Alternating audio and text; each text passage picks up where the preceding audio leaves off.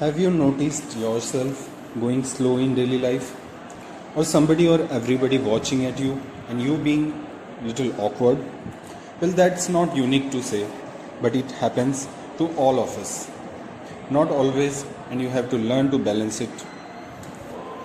Brothers and sisters, I am Dr. Ashish Mishra, and today I am going to present to you a thoughtful talk on mental health.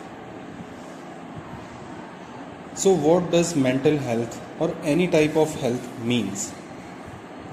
Health is not just an absence of disease, but complete physical, mental, social, and spiritual well being. Commonly, when we feel bad, we remember spiritual part of health, but tend to forget the mental part of it. And funnily enough, we mismanage whatever we aim to do. Mental health is important enough, but how to attain it, or as we say, how to keep calm?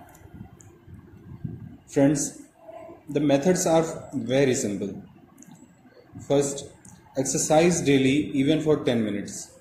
Second, do meditation. Third, do activities that make you happy. For example, listening songs, dance and drawing, or just talking to somebody. Fourth, eat healthy. Fifth, don't isolate yourself. And sixth, reward yourself for your achievements. Exercising is the routine that I like the most because it makes me closer to my body and gives me strength. As it is said, a sound mind lies in a sound body. And for a sound body, we have to take care what we eat. Yes, binging onto something is never helpful. What we eat and how much we eat is very important. Many people tend to binging when they are alone. While being alone is never a problem, but my friends, overeating is. Friends, many a times when we are sad, we try to find some me time or try to physically and mentally isolate ourselves. Just for the fear that others might come to know about your problem, you need not to isolate yourself. Well, it's really funny that when you isolate yourself, only friends come to know about it, and it becomes a vicious cycle. You want to isolate and they want to help you. It doesn't stop until you have done more harm to yourself.